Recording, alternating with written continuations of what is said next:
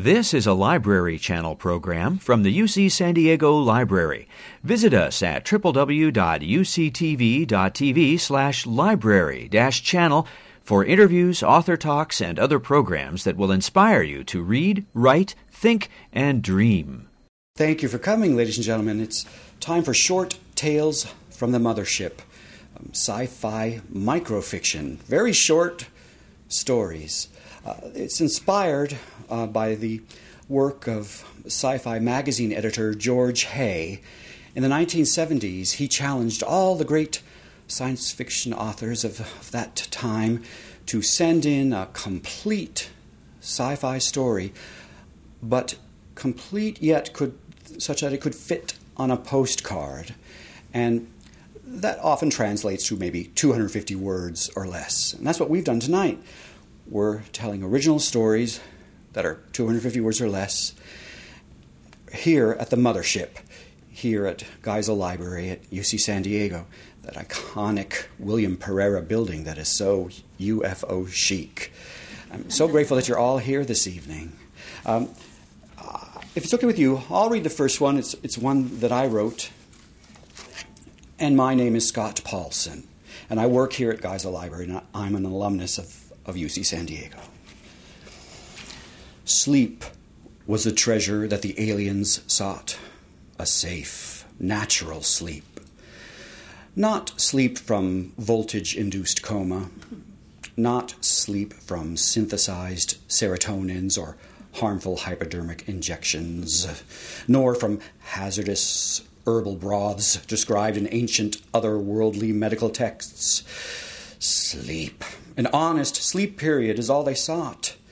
They heard about a harp therapist on Earth who could tune her strings into a magical modality. They heard about it via an old earthly AM radio commercial that they intercepted a century ago. Hibernate with Hannah the healing harpist. Suitable nap time, guaranteed. They felt this offer was worth traveling through space and time. Upon arrival, they were relieved to note that Hannah was blind, greatly relieved, as their far from humanoid appearance had been known to alarm. They were also relieved that their audio phone request for an appointment, spliced together from segments of the old radio commercial, was pleasing to Hannah's ear. As planned, Hannah's head cold and congested sinuses were sufficient enough to mask their scent. No cause for suspicion on any and all fronts. Hannah played for them. She tuned and detuned her harp to find the right personalized mode for hypnotic help. This was a long, challenging session for Hannah. She planned to charge double. And just like the radio ad promised, rest assured, sleep will come. The aliens slept so deeply that they didn't hear the arrival of the paramedics. Hannah was spared the details of the alien nature of the incident. So far, authorities are allowing the sleep to continue.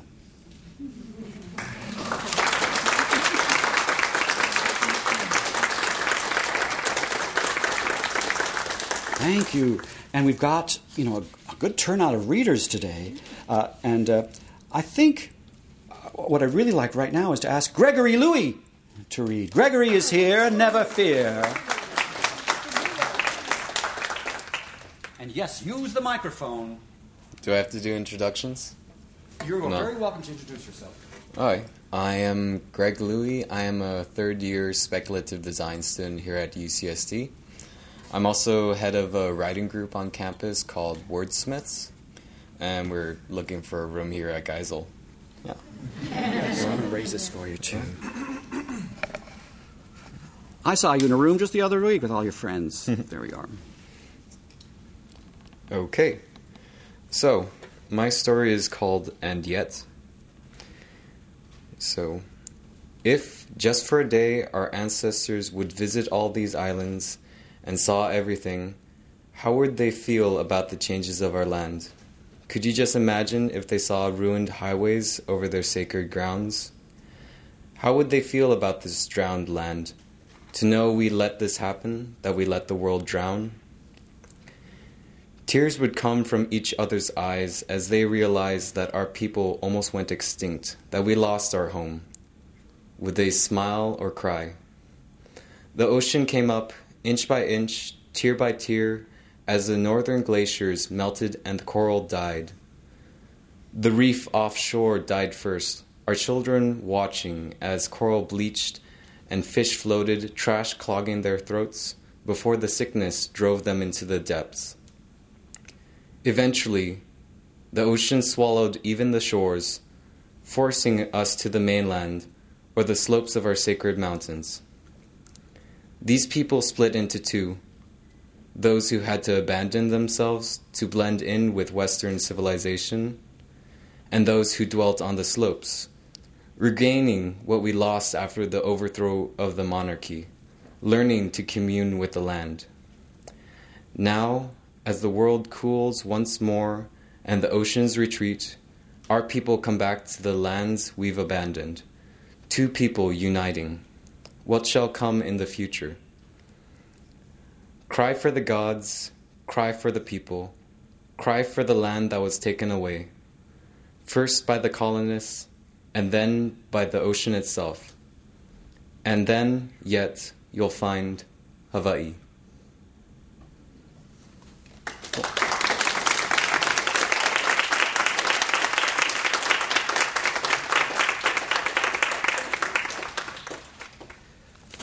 Thank you, Gregory. Elizabeth Peng is in the house. Where is she? Oh, here she is. Come join me. And I think I might change this microphone for you. Step right through. We'll just lower That's it a true. I little am a little bit short. bit. No, that's not true. Is that good for you? Test. Thank you. Hello, everyone. Thank you so much for coming out tonight. My name is Elizabeth Peng. I am a third-year literature writing major. I currently work at Geisel Library as a circulation assistant, and I'm affiliate with Wordsmiths. Tonight, I'm going to read you a story called Why I Do Not Wish. In a grove near from where we stand, there was a child who ate a shooting star. It was no bigger than the head of a coxcomb flower, and from its gossamer center one could see a beating heart warped incomplete by human wishes. This child would soon pass away, and though their limbs became a sulphurous color, their bellies swelled to the shape of a monk's wooden bell. Many came to ogle this misshapen body, and as if preening, the belly would balloon larger beneath such attention. The child's belly would grow until the crowns of eucalyptus trees competed with this engorged shape, and then simply, like the way thread hurtles through a needle's iris, the body of the child floated away. Some say the ocean gale seduced this shell, but the body landed, not too far, upon a library that resembled an inside-out jaw. With no one to kindle its vanity, the belly shrunk back to its former size. It shedded its skin, revealing what was left of the star, crystallized and hardened by young blood. Every eve of an hour, entranced by its glimmer, songbirds would descend upon this gem and tap it in wonder.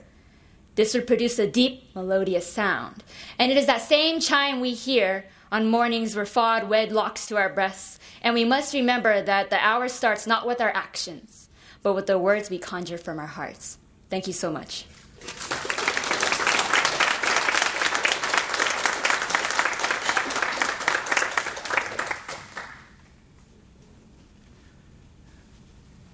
And I think Sienna Heminger is in the house. Sienna, here you are.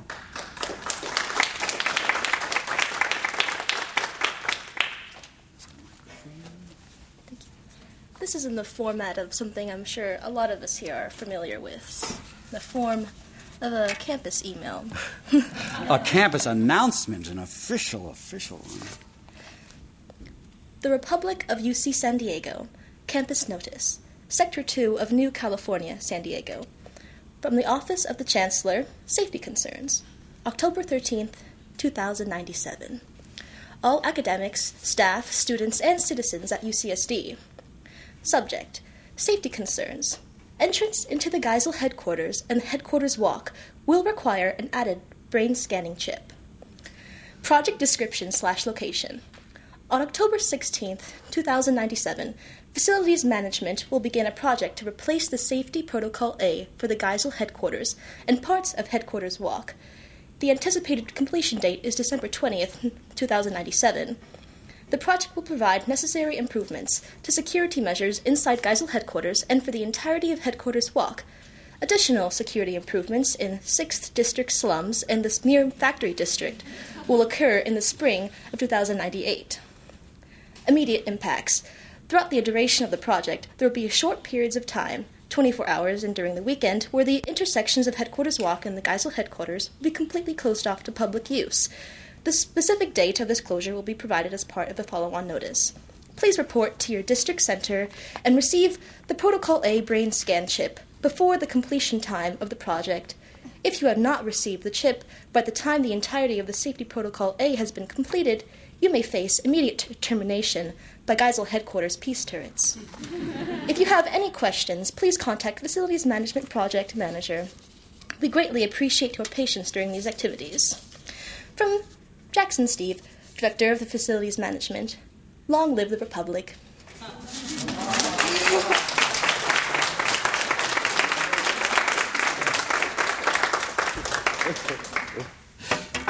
Thank you, Sienna. That was great. Margaret Peggy Harmon's in the house.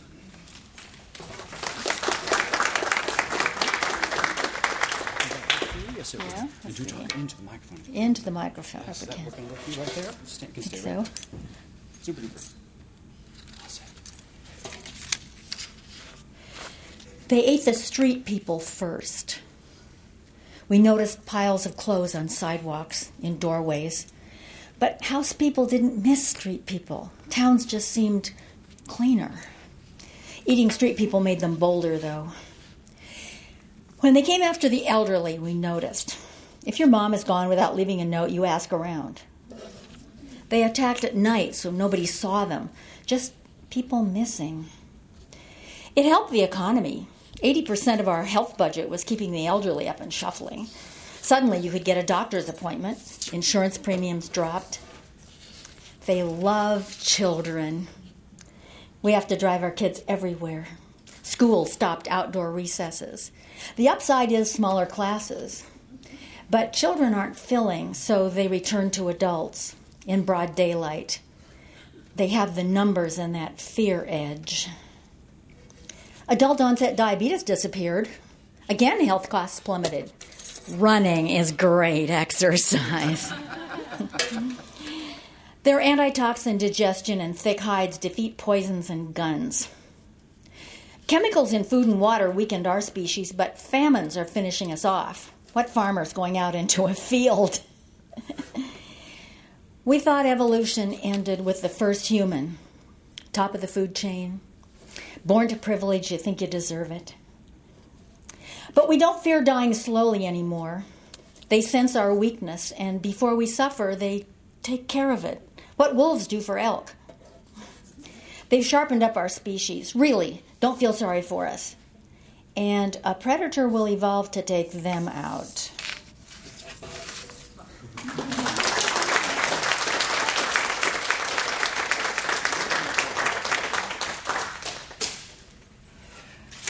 And there was a writer who couldn't make it today, Vanessa Christie, but Joshua Chung has agreed to read for her. Thank you, Joshua.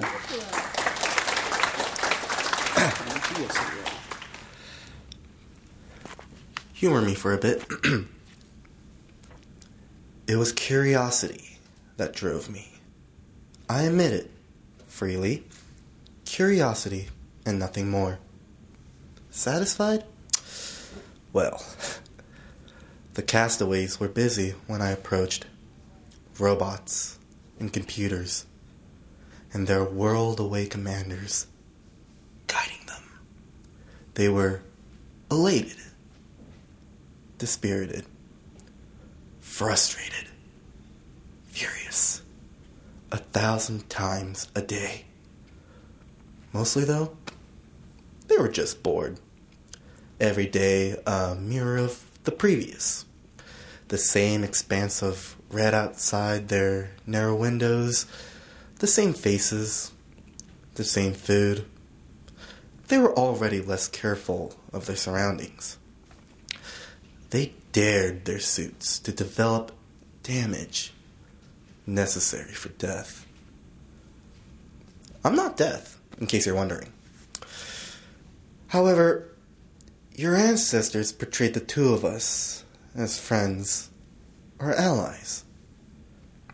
In honesty, we don't have much to say to one another. Heck, if we're co-workers, we're the kind too disinterested to do more than a nod in passing. Hey, something, one of them said. I focused on him. Alan. Thought he had enough lovers on Earth. Could get by on masturbation alone. He was discovering he can't. See, beneath that boredom, he flickered like a switch between lust for Karen and anger at Laura. And then there's Rick. Nothing's out there, Rick said. But the sensors are sensitive. They pick up everything. Anything. Dirt, storms, whatever. You know that, man. You're just bored. There was something, Alan said. Correctly, there was me. Thank you.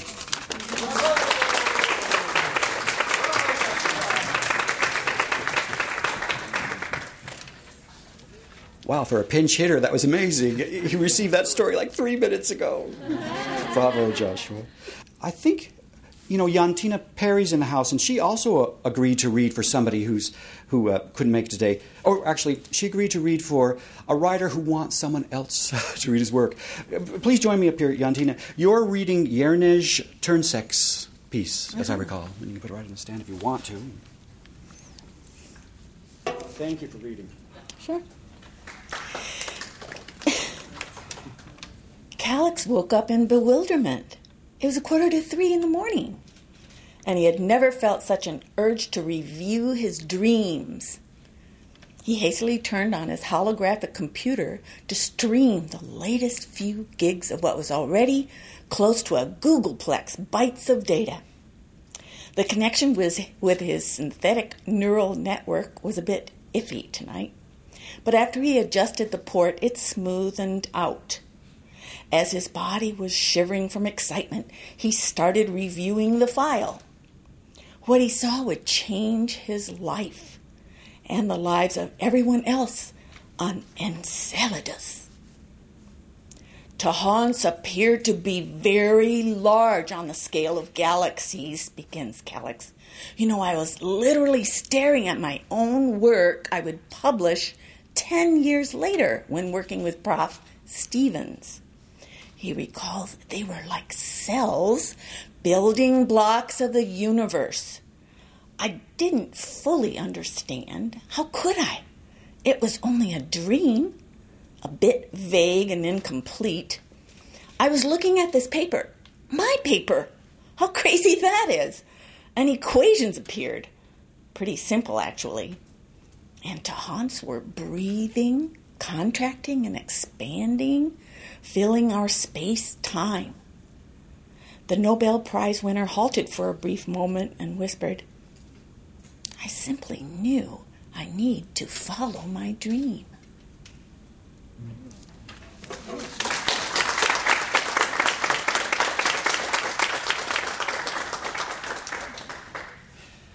Thank you again. And the author is here. We'll make sure that you two talk. Oh, you know who's in the house? Nadia Migalko. Where are you? Here you are. We'd love to hear from you.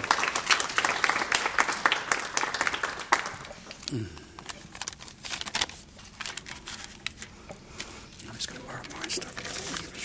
Thank you. Hi, I'm Nadia.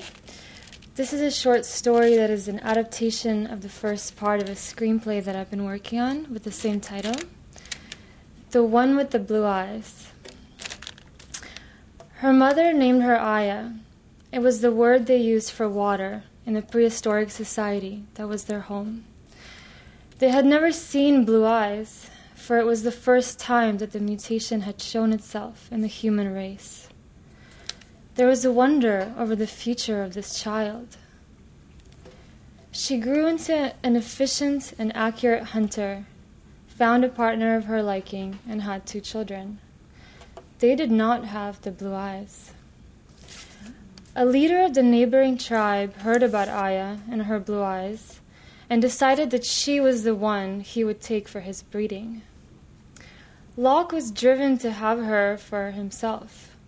He felt a calling from his own internal drive. When he took his warriors with him to her settlement, it was only with one aim. Aya was coming back from a hunt when she heard the commotion, and with the dire instincts of a mother, she ran straight for where she knew her children would likely be. She found them quickly, grabbed both, and began searching for her partner. When she found him with her eyes, she felt a deep, panicking pain inside her chest as she saw a spear go through his body. Then instinct kicked in. She ran with her kids towards the one place she knew she could use as a quick hideout. It was a burrow she had used for hiding during a hunt. There was only one thing left to consider. It was their survival. Thank you.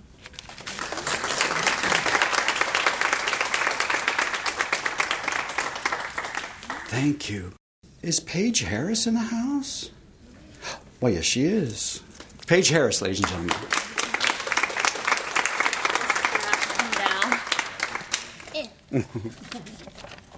Thank you.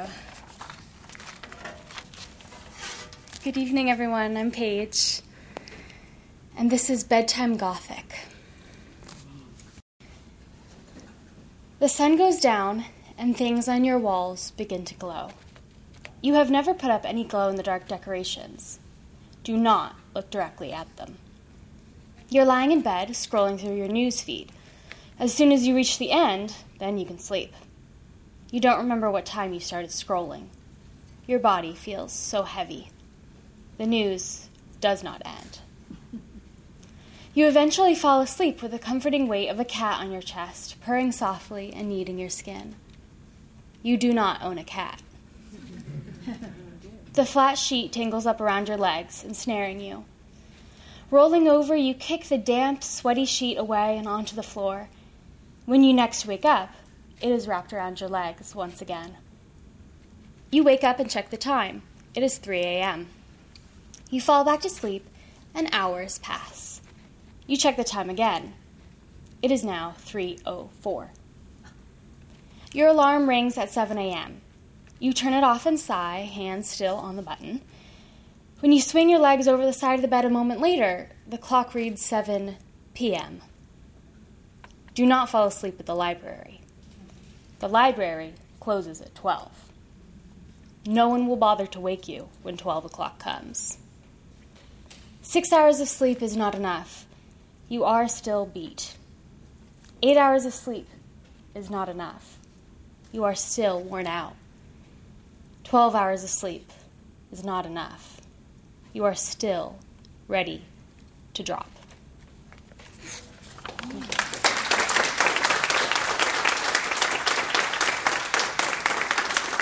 Thank you. Great job. One day on planet Sweatpants, in Sweatpants Universe, there was a guy named Thomas, and he wore sweatpants with talking pockets every day.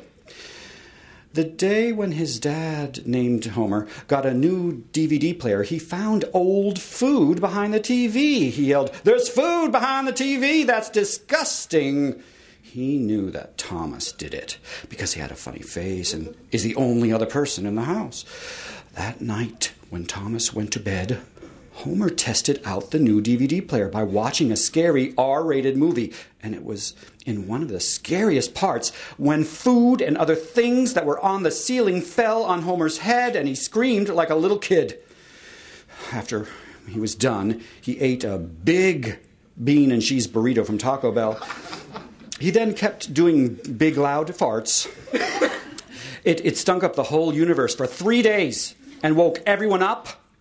A few people in San Diego on planet Earth heeded it and asked the person next to them, "What was that?"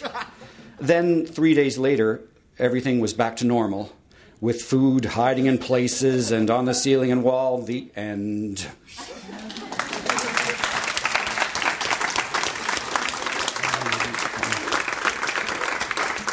Author, here's your phone. Thank you so much. Olivia Loudon is in the house. Yes, there she is.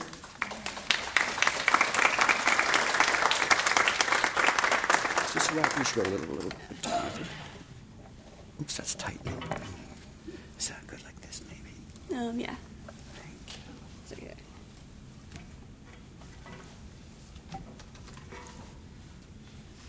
A lot of stories start off with some sort of shock, something to jolt you out of your daydream and pull you into the ride. This is not one of those stories. This story doesn't need to pull you in because it's already there. In fact, it's always been there, hovering at the back of your mind, the same place you keep old phone numbers and song lyrics, and it's been waiting for an opportunity to crawl to the surface of your mind and take the controls. And it will, just a few moments. After you finish reading these words or hearing them, you're going to get up and you're going to walk away, but you will not be the same. You will never be the same, no matter how much you wish you could go back when you're laying awake at night, listening to the sound of your own ragged breaths. This is a story that now owns you, owns your breathing patterns and your blinks and the strange itch you just noticed, and when you go to sleep tonight, you'll be telling yourself not to look in the closet or under the bed, because you know there's nothing watching you the same way you know a story can't make you scratch an itch. This story doesn't have a beginning. It doesn't have an end either. The end comes and you can forget it, and the harder you try, the more it stays. That's it.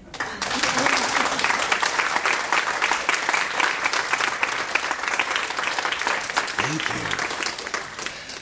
My best friend in the entire building, Jennifer Franson, is in the house. Where? There's Jennifer. I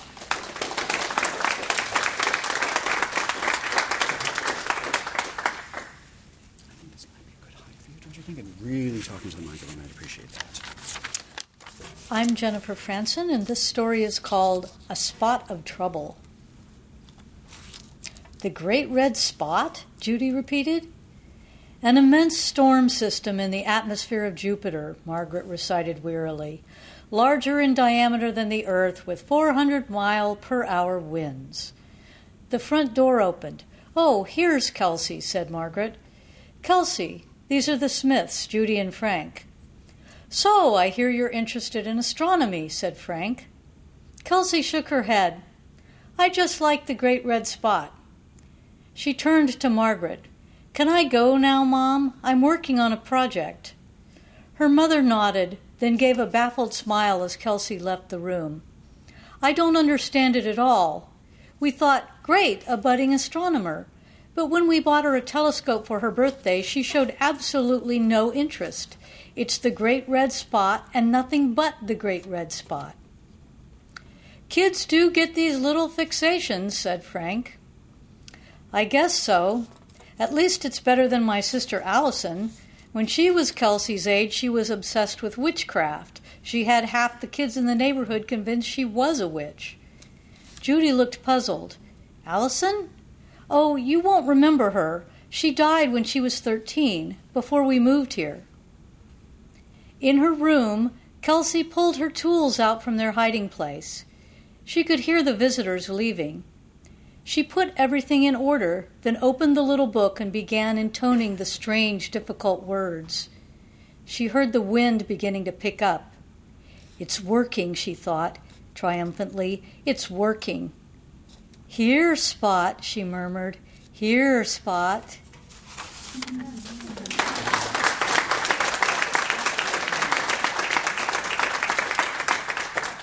Thank you, Jennifer.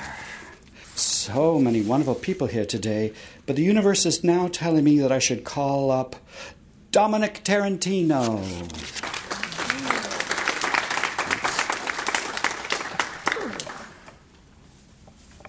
Something like this good. Is that too perfect? Can you hear me? Yes. So do talk into it if you...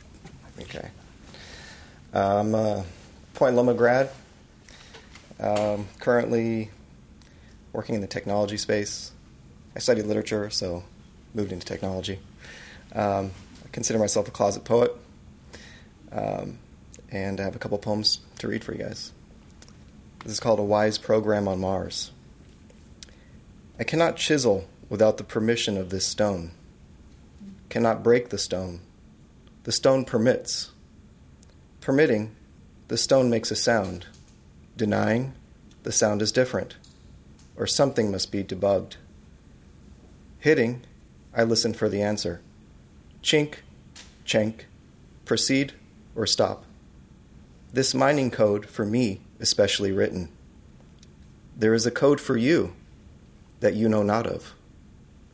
I must ask, as my chisel is pointed to the stone, Master? The noise my chisel makes when struck upon the stone, a conversation.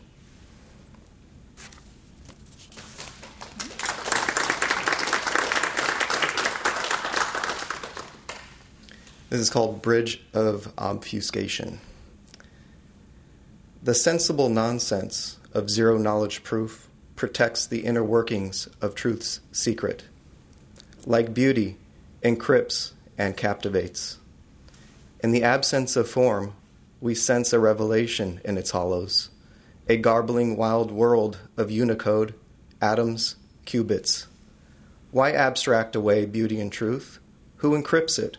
Who obfuscates it? Protect nothing but a friend or a lover. The beauty of all that is and will ever be known, that will ever be pursued, is a grand obfuscation. Compelling, complex, forever unknown universe. We, its autonomous agent, send ourselves into its wildest depths, hoping to be captured by it to discover some truth. Even crowning artificial intelligence cannot interrogate, cannot disassemble the instant message of the world, of history, of humanity, will silent be. This is what is utterly known, an infinitesimal known, which is an infinitesimal unknown the same. Exactly what the critical message, the beauty, the true code, the source code, the destination is, its values are only shadows of what might be far afield in dreams or long meditations, shadows of red, of blue, green, and astral white. No feed of inputs, no design will reveal what it is or is not. There is no password, all passages false, not one event lighted to mark truth's paradigm. This weight upon the world, the tools used to examine, too primitive.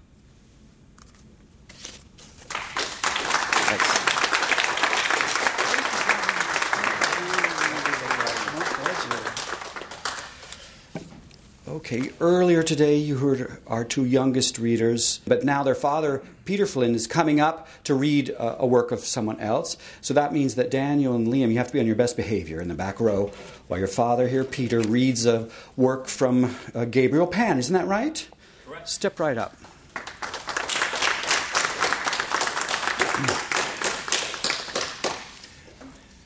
This is Beware Emerging Markets by Gabriel Pan. You do realize this could take down the whole operation. The CEO tossed the report to his chief legal counsel. We may get first shot at the new markets, but failure to develop jeopardizes our exclusive rights everywhere else. Don't start, Lou. We've been over this. The issue isn't the compact. You're saying it's me. Is that it, B? The voice was dangerously calm. Not at all. Legal pointed to the tastefully lit case of sales awards, tactfully deflecting his boss's ire. Home Office doesn't give those out as party favors. Everyone knows you're the best market developer we have. Seems that opinion is in some doubt. The big guy called today. B felt himself tighten. Attention from that high up was rarely good. What did he say? The gist was, given a year in pristine, untapped market with unlimited number of potential clients, why haven't you made a single sale or shipped even one unit back to home? They all think we're going soft, B. Surely they understand we had to overcome a language barrier.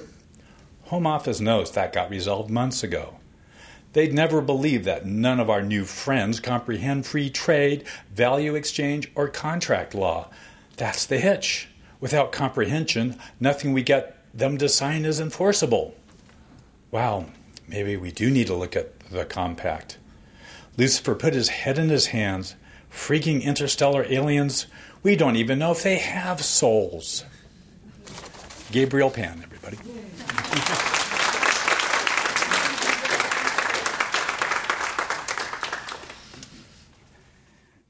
The next reader is one of the newest librarians in the building, Nina Memakunian. Nina is in the house, and she'll be reading one of my stories because I wanted her to read something. Hello, everyone. Tower of Torture, one word remained. The architectural tourists of Galaxy 12 were able to preserve 3 of Earth's Pereira buildings. They knew the Transamerica Tower in San Francisco was an office building. The Pereira building in Japan was most certainly an elective health spa hostel. The structure in La Jolla, California, was harder to define. Ground level and below were wired for information, but all the upper levels were regulated to cellulose print folios. The cellulose papyrus materials were a primitive hypoallergenic means of accessing information. So perhaps this was a hospital for patients with wireless sensitivity issues. This might explain the walls and walls of windows on the upper floors. Full spectrum light bathing as curative to WSI. It's also possible that this multi-tiered La Jolla building was a holding area for convicted hackers who were forcibly quarantined from connectivity. One word remained on the structure's cement nameplate, making the prison aspect seem likely. In Earth's Germanic languages, Geisel meant hostage.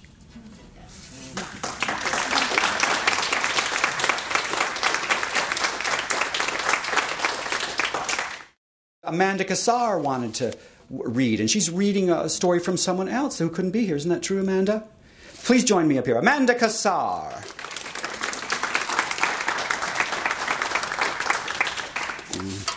Just go down a little bit. This is good. Like that. Mm-hmm. And please do truly talk into it if you can.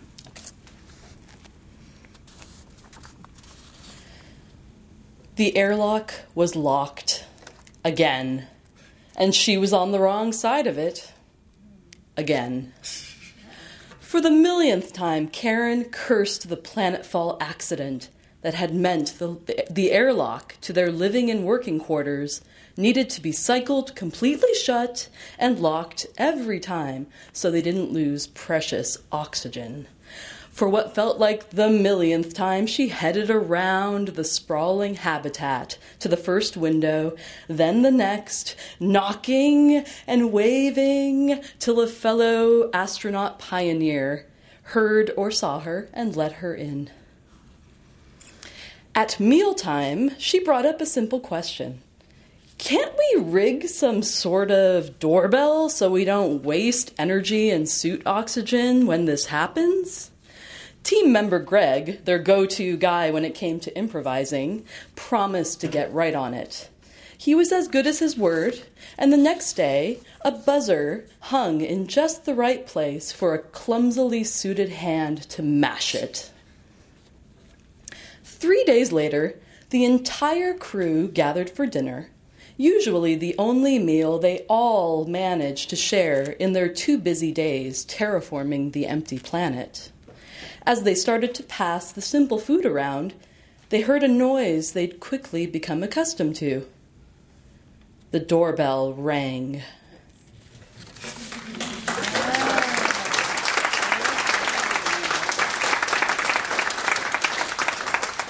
Amanda read a story from our very good friend Phyllis DeBlanche, who couldn't be here today. Many of us know her as a longtime employee of San Diego Magazine, and these days she's doing even bigger and better things. And thank you for reading Phyllis's story, Amanda. Appreciate that. Let's see. The universe wants me to call someone else now. Kamil Gudzinski is going to read a story from a writer who couldn't be here this evening. And join me here, Kamil. Is that good for you? Should we go higher? We should go higher. How about that? Very good. A story by Catherine Hernandez. We forget things as we get older. I've always had a firm fear of growing old and vowed to never turn 70, the age dementia first hit my father. I turned 69 last year, and 355 days later, I joined the Code. The Code is consciousness never ending. It is a gateway into the internet of connected minds, adaptable to each member's preferences and accessible only by their consent. To be a part of the Code is to know, experience, and be all things forever. Experience eternity like a god, with the universe as your playground, a certain and reachable afterlife for all. Death has become our pet. But forever can still be very daunting for some people like me. I never wanted to live forever. I just don't want to forget. I still have a family I want to see grow up and live good lives with me. People who I want to remember for as long as possible. The creators of the Code understood this, and so gave each one of us a separate exit number. We had to memorize it raw. No papers, no retrieval passwords or second tries of any sort. No one can kill us but ourselves. Unfortunately, the vast majority of coders, as we call ourselves, are already old and forgetful. After 50, I stopped trusting things on my memory alone, and I wish I would have kept that rule, because now I can remember everyone and everything except one.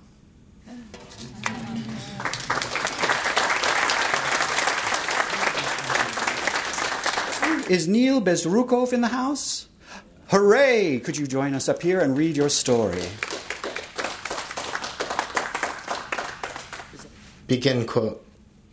Screens revealed the stillness of the hallways connecting the complexes of the National Zoological Museum, its center anchored by the towering skeleton of a blue whale.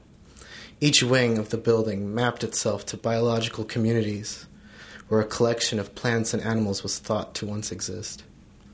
Red grass and peaks of ice, rendered using plastic and foam, formed islands of tundra. Thick paper pines and spruces dotted the carpeted landscapes of grassland and taiga, and styrofoam canyons and cliffs painted with orange and brown loomed with dark shades over fields of dotted lines, named features, and pastel representations of flora and fauna. Kids would read out the name of that once great land with slurred consonants, their voice bringing life to the static figurines who'd in their years been sheltered by the fragments of a map so large and detailed that it was as if that land had never crumbled at all. Parents rehearsed scenes from reimagined and reconstructed moments flickering on the screen, pity in their pursed lips for the creatures who now existed as the fiction of a past known only through memories inherited. One of the exhibits tells of a future populated only with plastic and chemical waste. Out of nothing forms a bacterial civilization, inheritors of Earth more efficient than any machine, a lust for life that makes human history seem like the glimmer of a distant star, decaying by the time we sense its light. End quote. Purportedly from Xiaohu Songlian, A Traveler's Diary, date unknown. Thank you.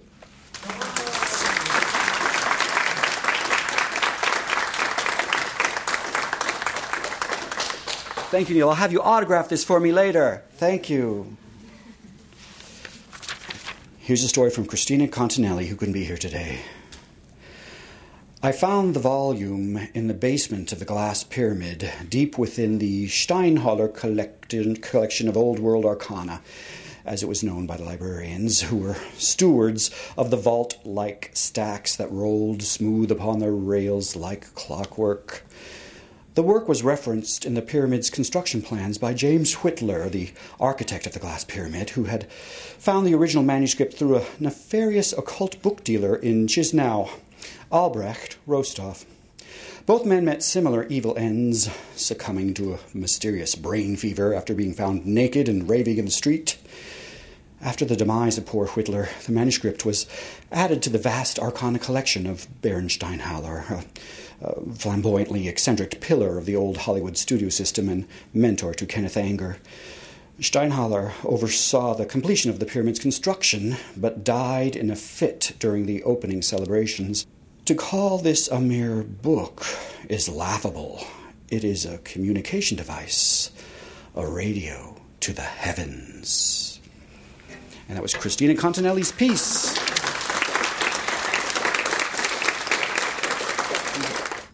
I think I need to ask about Bahram Karamand. He's here! Bahram is here again! A return visit. Step right up. Is this a good height? Sure. I don't know.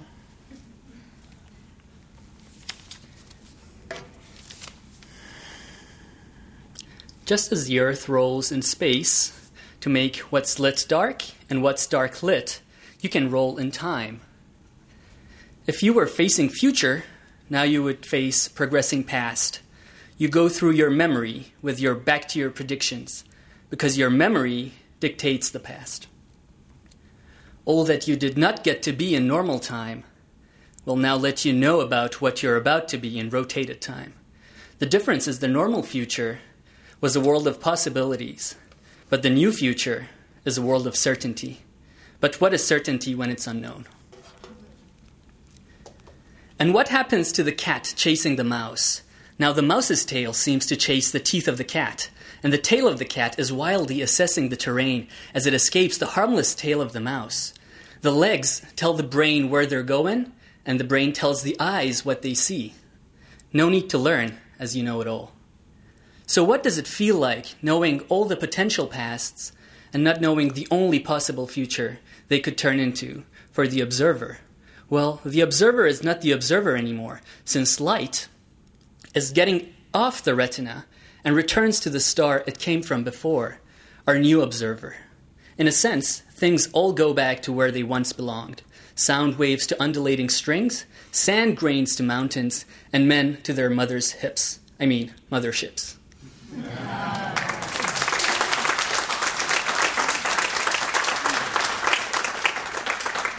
Thank you for that clever parsing at the end. Well, Peggy, you were so good. Peggy, you really must read again. And is it Michael Robinson's? It's Michael Robinson from UC Riverside. Well, it's a UC person. You must get up and read his piece. Peggy, thank you. I went to Riverside one time. I eloped and got out. Is this good for you? And do talk right into it if you can. Fear and much loathing in Trumpocalypse. #sad. Buy the ticket, take the ride. Advice right up there with one swig, Socrates. You'll be fine come morning. I ran like a demon. My inner English major tossed out pandemonium, as if my id wanted to play word association. A place of all demons, paradise lost.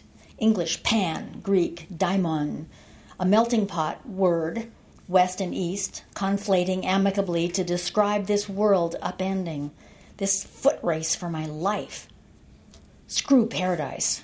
The wall, my hoped-for salvation, grew less amorphous. I closed on it, but more important, the shits with tiki torches closed on me. I imagined the cold of death's fingers, not yet the fingers themselves. I cursed my imagination. I wondered what Violet Jessup prayed. What got Miss Unsinkable, not Molly Brown, the other who made it through 2 sinking behemoths, Titanic and Britannic. Surviving Titanic should give you a pass. Surviving that car in Charlottesville should be your lightning won't hit the same place twice moment. Mad men and English majors. And gonzo journalists, right? Wicked sense of humor. Know the mind of God. Easier than trying to fathom what gets a belly laugh out of her. Fathom. Titanic. See what I did there? Might be my last moment alive and I make a bad, what would that be? English major.